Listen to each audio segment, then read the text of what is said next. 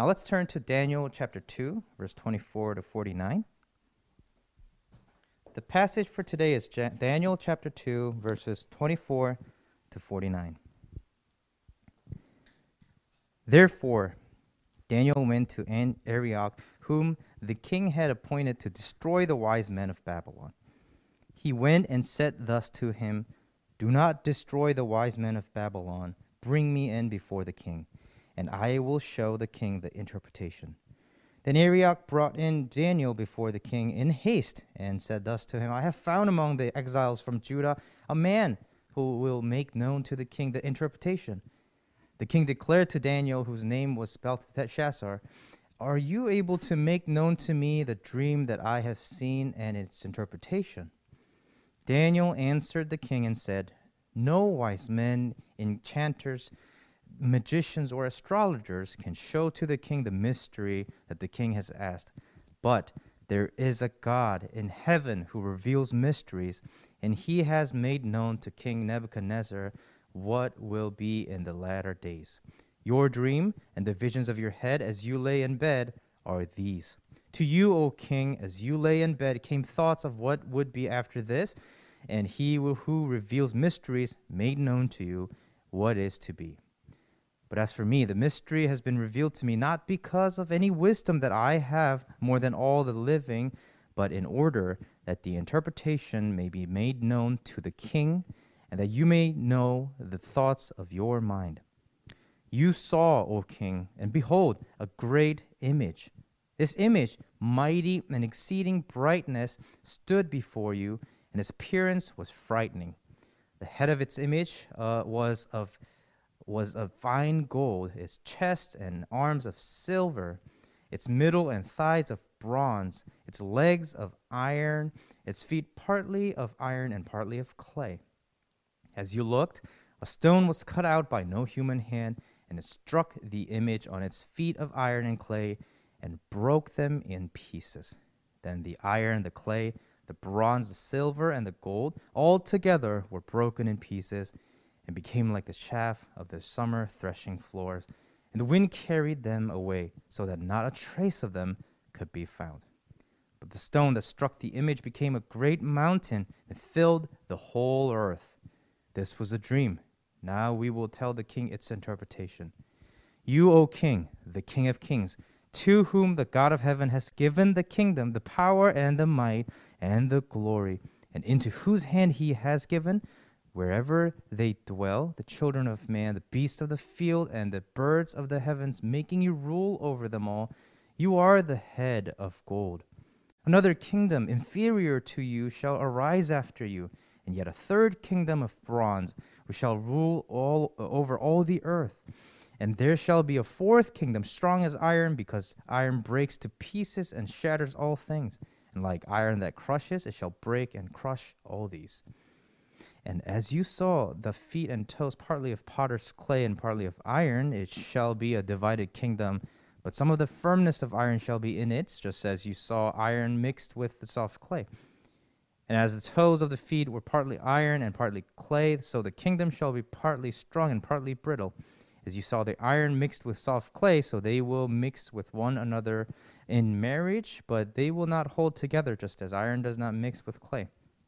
And in the days of those kings, the God of heaven will set up a kingdom that shall never be destroyed, nor shall the kingdom be left to another people. It shall break in pieces all these kingdoms and bring them to an end, and it shall stand forever.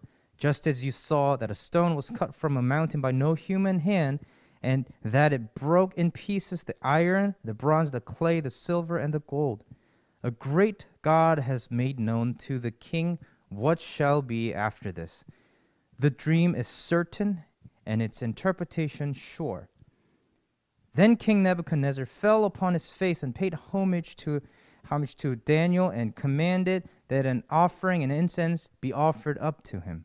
The king answered and said to Daniel, "Truly, your God is God of gods and Lord of kings and a revealer of mysteries, for you have been able to reveal this mystery." Then the king gave Daniel high honors and many great gifts, and made him ruler over the whole province of Babylon and chief prefect over all the wise men of Babylon.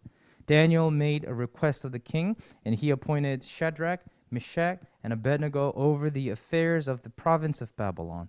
But Daniel remained at the king's court. Good morning. My name is Bill Smith. I'm one of the pastors here at Renewal Mainline, and we are continuing our series this morning in the book of Daniel.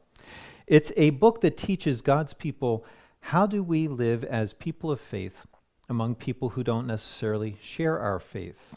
And up to now, the focus of the book has zeroed in on what it's like for God's people as individuals, for God's people to live in one particular nation that is built on a different worldview from their own, a worldview that has different values, that has different lifestyle from the ones that they are used to.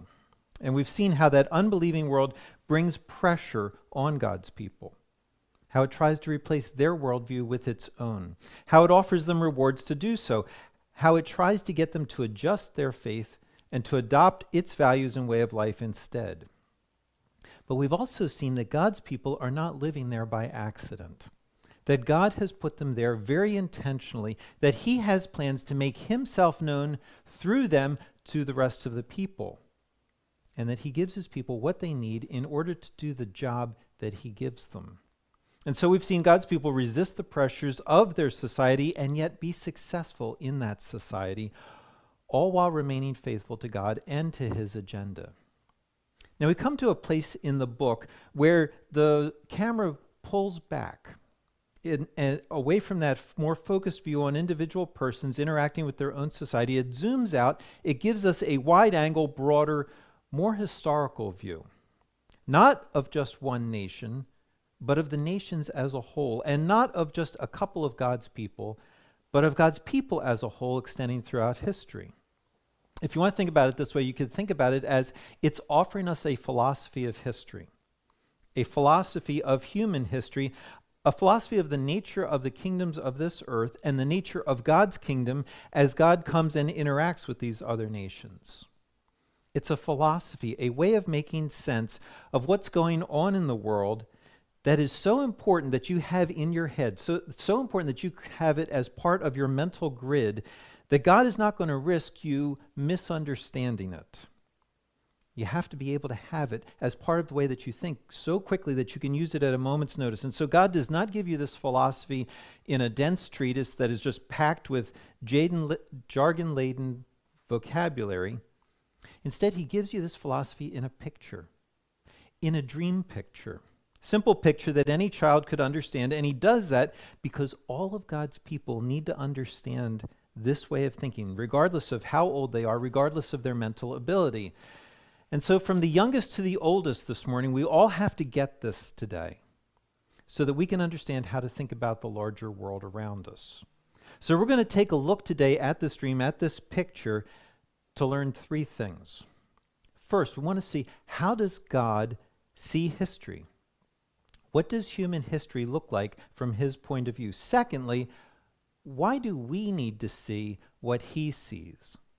And then third, how do we live now that we see what he sees?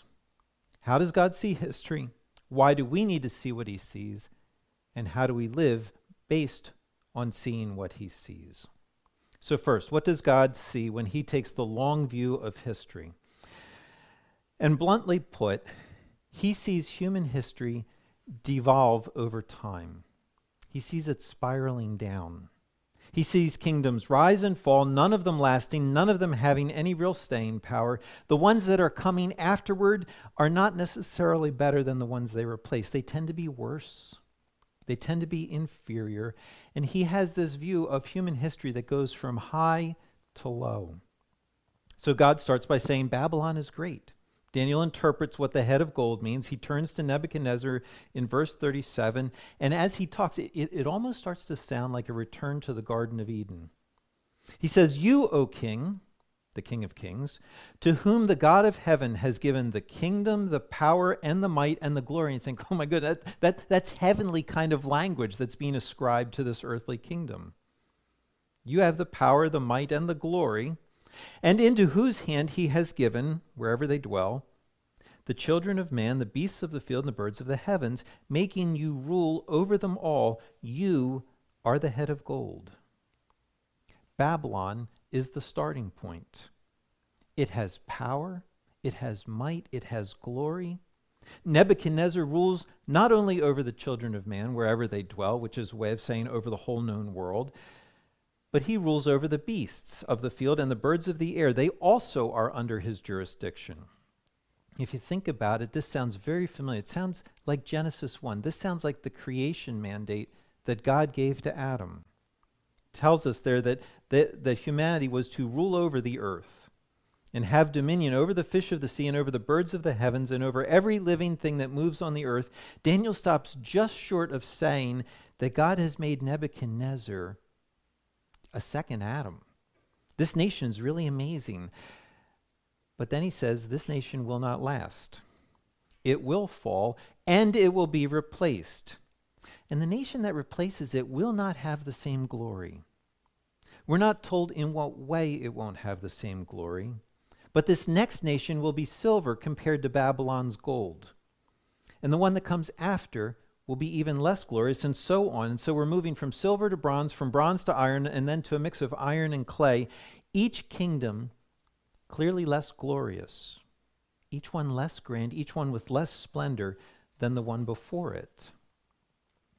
But as the metals representing the nations become less valuable, they also become harder. And when you get to the fourth kingdom, you realize that that hardness is not a good thing. Because the fourth kingdom does not rule in a way that benefits others. It hurts them. This is a kingdom, verse 40, strong as iron, because iron breaks to pieces and shatters all things. And like iron that crushes, it shall break and crush all these. It's not a good kingdom compared to the others. It takes the strength that it has and it misuses that strength. Now you need to keep in mind here that Babylon was no picnic, really, especially if you were one of God's people. It conquered Jerusalem, chapter 1. It deported its people and attempted to force them to reject their faith and become Babylonians. It was not a nice kingdom. It was also no stranger to brutality. We saw last week in chapter 2 that Nebuchadnezzar threatens to dismember the wise men if they can't figure out how to do something that's utterly impossible. Chapter 3, he has a furnace on site, we learn, that he throws people into. Chapter 6, we discovered that nearby the king's palace is a pit full of lions that they also throw people to. I guess that's when the furnace isn't working. This is not a nice nation. It's not what we would call civilized. Clearly, however, from God's perspective, the fourth nation is even worse. So here's God's perspective. When he looks down on earth from heaven, when he considers the history of the world, he sees a steady descent of humanity as violent kingdoms are replaced by inferior and even more violent kingdoms. And that continues until his kingdom breaks in and starts to shatter their power. This is not a rousing endorsement for the goodness of humanity, for the way that we use our power. But frankly, it's a way of seeing history for which there is a fair amount of evidence. In our world, there is a steady rotation of nations onto and then off of the center of the world stage. Each one that moves to the center of the stage seems powerful, it seems enduring, even promising. But over time, none of them can sustain their power. There's always another nation on the rise, always one that's trying to take over the power that others have, trying to replace them, and each one that is on center stage has something inside of it that starts to erode its own power. It develops significant problems over the course of its lifetime, problems that undermine it. And most everyone sees that, even if they have different solutions for what they see. So people with a more traditionalist bent will look at the problems and they'll say, you know what? We need to look to the past. They look back and they say, remember the good old days? The golden head days? The days when people were more responsible, they were more moral, they were more relationally committed to each other. Those were the golden days. We just need to go back to the way things were. To which people of a more progressive bent say, are you kidding? It's because of the way things were that we're in such a mess now. The way things were is what's produced all of our societal ills. It's produced poverty, income inequality, racism, injustice. This society is a mess. The way to fix it is not back, it's forward. Now listen carefully, and you hear them both saying something. They're both saying this society is not good. They can both see that. Whatever promise it might have had, it's fallen apart over time. And the longer that things remain as they are, the worse they get. We need a change of direction. We need it now. The solutions that they offer go in opposite directions, but they both agree that if we just did, according to them, the right thing, if we just went the direction that they're laying out for us, then the world would steadily improve instead of steadily erode. And God disagrees. He rejects both of those approaches. And instead, his kingdom introduces a third way. This stone, verse 34, is cut out, but by no human hand. It has no reliance on our humanity, no reliance on human power, no reliance on human philosophy or traditions. This stone, cut out by no human hand, strikes the statue, breaks it into pieces. Pieces that are so small the wind comes along and just blows them away. God's kingdom replaces the other kingdoms. It does not develop from them. It does not owe its power to them. It is not organically connected to them. It comes in from the outside, owing nothing to them, and replaces them. God does not think that trying to go back to some earlier form of human morality is good enough. And he doesn't think that future reforms based on something other than who he is and what he values will produce a good world. He doesn't think it's possible for a society to reject him and his ways and do anything but get worse over time. And that's what makes this passage really hard to hear. God is taking one of our sacred myths, one of the stories that we tell each other, the belief that the human race is progressing, developing, that as a whole, we're becoming better. We're becoming better and better and better. We're becoming better than our ancestors ever could be. God takes this belief and says, it's not true. The nations do not get better on their own. In fact, the longer that the human race marinates in a world that's infected by evil, the longer that the nations reject me and reject obeying me, the longer they reject my kingdom, the worse they get. And no one likes hearing that. The traditionalists do not want to hear that. They want to hear that the past was good enough. And they want to hear that that past can be had again. They want God to give humans some credit for being able to create a society worth living in. Traditionalists don't want to hear this. But progressives don't want to hear it either. They want to hear that humans can plot a new course to utopia. That given enough time and enough energy and enough sacrifice, we can create heaven here on earth. They want God to give humans credit for being able to create a society worth living in.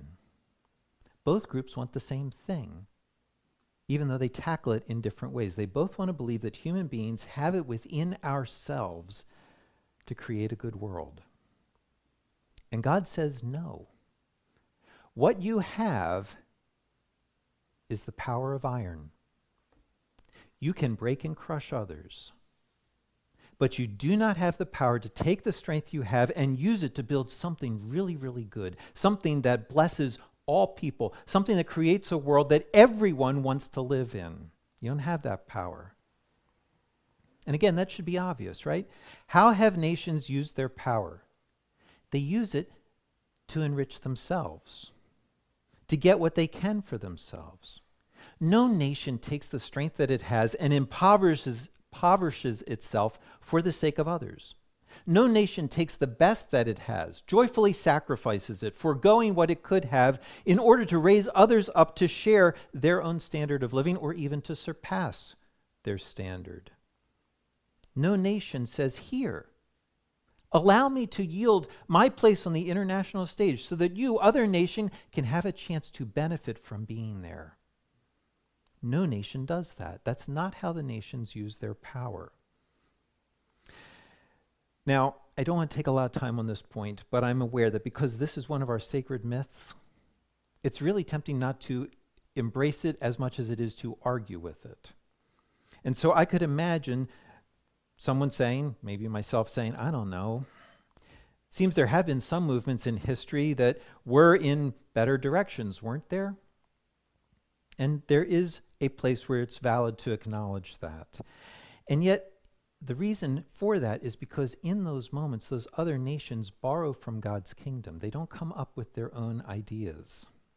There are times when one nation is better because it builds in values that it takes from God's kingdom. Let's consider very quickly the whole question of justice. Can you value justice as a nation? Would that produce a better kind of kingdom? And of course it would, and of course you can. But where does the idea of justice come from? It comes from the kingdom of God. It does not come from the worldview and the philosophies of this world. You have to borrow it from God's kingdom.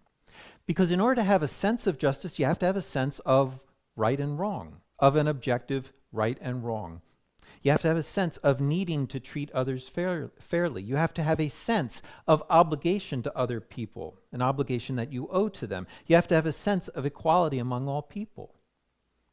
Now think about those things, right and wrong, fairness, obligation, equality. Those do not come from a universe that just happens to exist, that is here by some blind evolutionary process that has rearranged and organized itself. There's no reason then to believe in those things or to act on them from within the philosophies and the worldviews of this world. Those things come from where? They come from God's kingdom. The nation that draws from his kingdom to borrow those will produce a better society than the one that believes only the strong survive. So there are times when one nation will build a better nation because it borrows from God's kingdom. Or there are nations where one of God's representatives influences that nation and sets it on a different trajectory. Or there are times where God brings a revival when he breathes life into people, who in turn then breathe life into their society. Those are all true. But that's not the same as saying that nations, under their own power, can improve themselves. That they cannot reject God, create their own values apart from his kingdom. Instead, the opposite is true. Whenever a nation loses its taste for what the kingdom of God is made of, when that nation rejects him, then it will twist and distort whatever it's taken from his kingdom, and it restarts that tragic downward spiral again. Now, why is that? It's because the drift of the nations is not toward loving God and toward loving what he loves. What's a nation? A nation is a collection of individuals. What do we know about people? We know that our internal drift is not toward God. And if it's not toward him, then it's away from him. And the nation that drifts away from him cannot build a better society than he would. Think about it this way. The nations have rejected God's command to love him above everything else, to put him in that place of first priority, so that the whole nation as a whole pursues him, longs to acknowledge him all the time in everything that they do. No nation does that. Instead, something else takes his place as that thing of first priority in the life of the nation. And to achieve that something else, different nations have different things, but to achieve that something else, whether it's wealth, property, power, importance, reputation, entertainment, leisure, whatever that is, to attain that something else, the nation will have to sacrifice some of its people. It'll sacrifice them in war. It'll sacrifice them economically. It'll sacrifice them in the womb. It'll sacrifice them as they age. It will sacrifice their morality or their dignity. It will sacrifice them by not giving them the time that they need. It sacrifices them because the nation is too busy pursuing something else other than God. And that's why Jesus ties these two things together so tightly, so that you start to have the sense that you cannot love your neighbor as yourself. You cannot care for them as you care for yourself. You cannot give yourself to making their life as good as your own. You cannot love your neighbor as yourself if you will not love God with all your heart, soul, mind, and strength. Because instead, what will you do? You will take the iron that you have, and when your neighbor gets in the way of what it is that you want, you'll use the strength that you have to crush your neighbor, not to love them. That's not simply true of individuals. It's true of nations. It's true of nations as they follow other nations. That's the way God sees the world, because that's the way the world is. That's point one, God's view of history. And if that's all we have this morning, this is a very bleak morning, very discouraging. So let's go on to point two. Why tell us this? There are actually two audiences for this interpretation of history, this revelation from God as to how he views the world. First, there's Nebuchadnezzar. Daniel tells him, verse 30, "This mystery has been revealed to me in order that the interpretation may be made known to the king." First audience is Nebuchadnezzar. Now, why does he need to know this? Well, as you keep reading the book of Daniel, you discover the next two chapters that Nebuchadnezzar has an awful lot of pride in himself. He has a lot of pride in what he thinks of himself and of what he thinks of his abilities. This dream challenges that pride. It's part of why God gives it. It's to generate humility in all of us who are tempted in Nebuchadnezzar's direction. It's to those of us who are tempted to think too highly of ourselves, who think that we are responsible for where we are in life, who think too much of what we can accomplish as humans, by how by our own unaided strength we can straighten out what is wrong with this world. It's to help us realize how much we need God and how much we need his kingdom if we're going to build human communities that benefit people rather than crushing them. It's to urge us toward humility. It's to urge our governments toward humility. It's a character trait that most governments don't have. See, every government believes that it is right, that it's doing the right thing. Every social movement believes that it's right and that it's doing the right thing. And they all believe that if only they had a little more power, they could make everything right. And God directly challenges our pride, that pride, which no one likes to hear. And, which the next couple of chapters tell us, Nebuchadnezzar ignored it. He just couldn't help himself in chapter 3. In chapter 4, you find the culmination of this pride. He looks out over his city one day and he says, "Is not this great Babylon, which I have built by my mighty power as a royal residence and for the glory of my majesty?" He ignored everything that God said about how God sets up kings and removes them. He decided that all of the credit for what he'd done should go to him. And I could imagine somebody saying, "But wait, shouldn't it go to him? I mean, it's probably his programs, his resources, his ideas that built Babylon up, right? I mean, shouldn't he get credit for what he's done?" Frankly, I really don't care about Nebuchadnezzar, really talking about myself here. Shouldn't I get credit for what I've done? I'm the one who studied hard at school. I'm the one who worked hard at my job. I'm the one who made good decisions. I'm the one who took responsibility for bad ones and then fixed them. I earned the money that I have. I invested it wisely. That's why I have the house that I have. It's why I have the car and the clothes that I have. It's why I eat where I do. It's why I go on vacation where I go. I am where I am now. I enjoy what I have now because of what I've done to get here. Shouldn't I get credit for that? I'll grant that you did all of that. But let me ask a couple questions. Where did you get the mind that you have that allowed you to do all that? The good mind that let you study. Did you give that to yourself? Realize, of course not. That's purely a gift. You had no responsibility for the mind that you've been given. How about the healthy body that's let you do all that you've done, that has not broken down under the stress? That's also something that you didn't give yourself. You didn't give yourself the genetics that you have. How about the advantages you had growing up, the opportunities to study that others didn't? The school district that had programs that gave you options that kids in other districts didn't have. The teachers who took an interest in you when they didn't have to. Your family that valued learning, that pushed you along at times when you didn't want to. You didn't give yourself any of those advantages. They're all given to you. Just like the conditions of your birth. Let's think, if you had been born 500 years ago, would you have all that you have now? How about you're born at a time where the gifts that you have were not as valued as the gifts that somebody else had? They weren't as needed by that society. Would you still be as successful as you are? Or let's bring it into the present and suppose maybe you're born in the mountains of Tibet. Do you still think that you'd have everything that you do now? That all of your hard work and all of your effort would have resulted in the same way? Human pride only makes sense if you don't ask too many questions. And it only makes sense if you're in a place of power where you can pretend to take credit for what human beings have done. Powerful people tend to think too highly of what humanity can do because they ignore everything that God has given them that lets them be as successful as they are.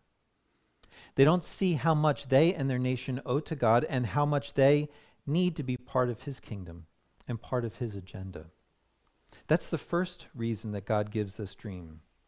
It's to urge us away from humility if we're given to pride, to warn us away from getting caught up in relying on human power in an attempt to produce heaven here on earth.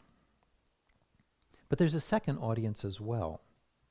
And there's a second audience because there is another response that you can have when you see the power that the nations have, and that response is fear. If you're someone who does not have power and you see how the nations misuse their iron power, you're going to be tempted to be scared of them and of what they might do to you. And so yes, God gives this dream to Nebuchadnezzar. He gives the interpretation to Daniel to give to Nebuchadnezzar.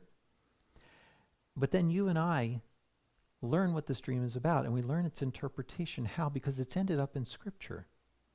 God didn't simply give it to Nebuchadnezzar, he also gave it to you and me. And the reason that it's here is to give us hope, comfort, to help us see that the world is not out of control, even when it starts to drift further and further away from God. This dream tells us that the succession of scary and scarier nations is not under their own direction, but that God himself is leading history to the place where he wants it. It's a place where he will remake it. It tells us that the power of ungodly rulers, ungodly nations, ungodly institutions and organizations will not win out in the end, but God will. That his power will overpower them, and that his power will usher in his kingdom. And it's because he will win that you don't need to fear the nations, the organizations, the institutions. Despite their power or their policies, they can't do any real harm to you if you're part of God's kingdom. They may do temporal damage. That's true. They may make your life miserable. They might mock you. They might cancel you. They may take your stuff. They may imprison you. They could even take your life. They could do all of that to the people that you love. They could do all of that to the church. And if all of that happens, it changes nothing. God's kingdom still ends up filling the whole earth. And everything that opposes him, and everything that opposes his people, and everything that opposes you still ends up like dust. Dust that can't even stand up to the wind. Dust that, verse 5, is blown away so that not a trace can be found. God could not be clearer. This is a warning.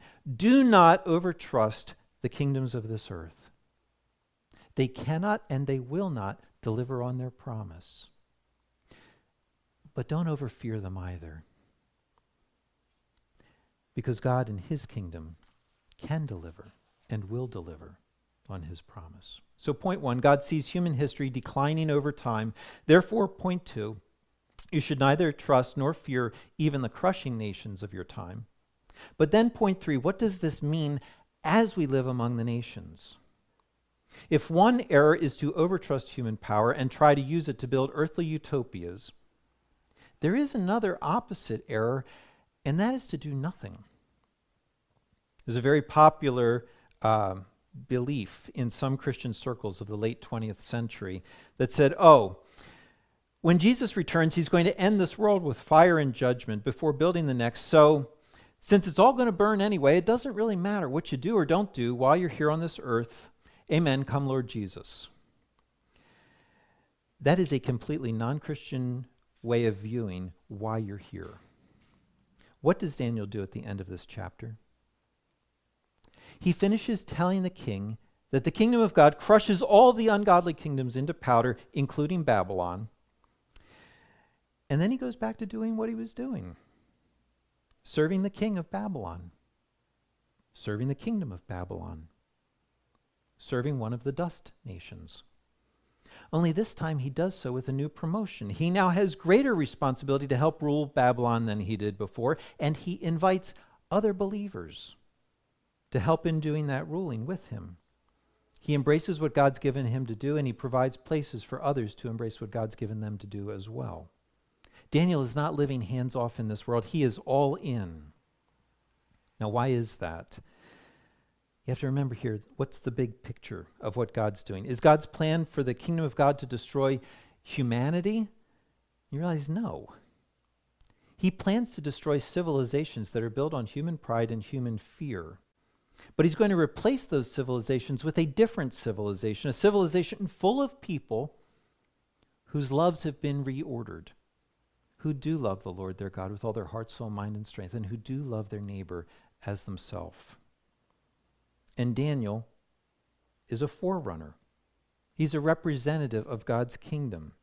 Kingdom has not yet arrived in his lifetime, but Daniel brings the values of that kingdom into Babylon with him. How else do you think he did what he did? He was forced to serve the nation that ripped him out of his homeland and separated him from his family. And yet he embraced serving there. You read through chapter 4 and you realize he genuinely cared about the people that he served, the people who were responsible for him being where he was. That is not the kind of power that the nations have. The power to take someone who, in our minds, has every right to be bitter and to transform them into what? Into a giver, into a lover, into somebody who serves willingly. No human philosophy can do that. But that is the kind of life that God's kingdom produces. The willingness to lay your life down for those who have hurt you. Not to pretend that they haven't hurt you, not to pretend that it wasn't a big deal, but to start to realize that anyone who would do what they've done to you has an even greater need. A need for which there is no power in humanity to heal, but a need that can be healed by the power of God, by the inbreaking of the kingdom of God into their life, something that they can now experience through you. And you might say to me, Bill, that's impossible. I can't do that. I can't bring the kingdom of God to people who have hurt me. I can barely stand to think about them. I'm not Daniel. You know what? You don't have to be. Because the kingdom of God did not depend on Daniel bringing it either. The kingdom of God depended on the stone, not on Daniel. The stone cut out by no human hand. You keep reading through Scripture and you discover this stone is a who, not a what. Stone is a person, not a thing. You discover it's Jesus himself. Jesus makes that very clear in Luke chapter 20. He tells a parable there. It's a story about a man who owns a vineyard, and he takes this vineyard and he rents it out to others. Only the people that he rents it out to reject the one who owns the vineyard. They don't want anything to do with him. They treat it like it's their own thing. They think they're just fine on their own. They don't need this man, and they don't believe that they owe him anything for the vineyard that they now have. So when this man sends a servant to collect what belongs to him, the tenants beat the servant up and send him away empty-handed. This man is incredibly gracious. And he sends another servant, gives them another chance. They beat that servant up as well. Unaccountably, the man sends a third servant to them. They wound him, throw him out of the vineyard. Still, this man will not give up. And he says to himself, I'm going to send my son. They'll respect my son. They'll treat him differently. And they did treat him differently. They didn't simply hurt him. They killed him. Because they figured that now the vineyard would belong to them and this man would finally stop bothering them. Now, when Jesus told this parable, people were appalled. They could not imagine anyone doing anything like this. Their world had not yet been steeped in sin as long as the world that you and I live in. You and I could imagine someone thinking those things and doing that. But they couldn't. So they said to Jesus, surely not. And Jesus, Luke tells us, looked directly at them and said, what then is this that is written? And then he quotes out of Psalm 118, what then is this that is written? The stone that the builders rejected has become the cornerstone. Jesus just said that there is a stone that human beings and human power reject because it does not line up with what they want. They want nothing to do with the stone. They will reject this one. They will hate him, and they will hate him so badly that they'll kill him. And yet that stone that this world hates is the cornerstone. God comes along, he looks at that stone, and he says, this is perfect for what I'm building. This is the foundation that everything else will rest on and that everything else will line up with. Now, clearly, Jesus was talking about himself. He's the stone who would be rejected. He's the son of the vineyard owner who would be killed. But he wouldn't stay dead. He would rise to become the cornerstone of a whole new kingdom that will be so good, it'll last forever. There will be no looking back to a golden age, no looking forward to something better. Both traditionalists and progressives will be completely satisfied. Can you imagine that? They'll both be in that kingdom. Can you imagine that neither one will find any fault with it? That's what Jesus died for. That's what Jesus died to bring you into. It sounds glorious, and then Jesus ends that whole section with a little twist. He's just tied Psalm 118 to himself. Now he's going to tie it to Daniel chapter 2. And he ends by saying to the people who were there, everyone who falls on that stone will be broken to pieces. And when it falls on anyone, it will crush him. Jesus is working to build a new kingdom that regardless of your background, anyone can enter. Anyone can be part of this kingdom. You can be part of this kingdom regardless of how you've rejected God or how you've trusted in human power and wisdom. You can be part of this new, completely different kingdom with its own set of values and its own set way of life. But you need to beware, because there is no other kingdom to be part of. There will be no more kingdoms replacing kingdoms. And so Jesus is not only the one that God builds his kingdom on, he's also the one who crushes all human rejection of God and turns that rejection into powder. Jesus is the stone that came in the time of that fourth kingdom. And he announced while he was on this earth, the kingdom of God has arrived. It's already started. The kingdom is here. And yet you realize that this dream did not finish with Jesus coming. That this dream is still ongoing. Won't finish until this kingdom has filled the whole earth. And so you and I right now live in two kingdoms. We live in the kingdom of God and we live in one of the kingdoms of this world. You live and work here with his power in you, without pride, without fear, so that you can serve the iron-powered nations that he sends you to. Let's pray. Lord Jesus, break your kingdom into our world. Bring it into us individually, Lord. Bring it into our families. Come and invade the lives of people who don't know you. Bring it into our friends' lives, into our workplaces, into our schools, into our neighborhoods. Let us experience the reality of your kingdom being stronger than the nations, offering a better world to the nations. And Lord, use us individually, use us as a church to reach this world. Lord, don't let us be on the outside of that. Lord Jesus, come and do this so that you get the glory And so that the honor and the power and the might of the kingdom is all seen to be yours. In Jesus' name, amen.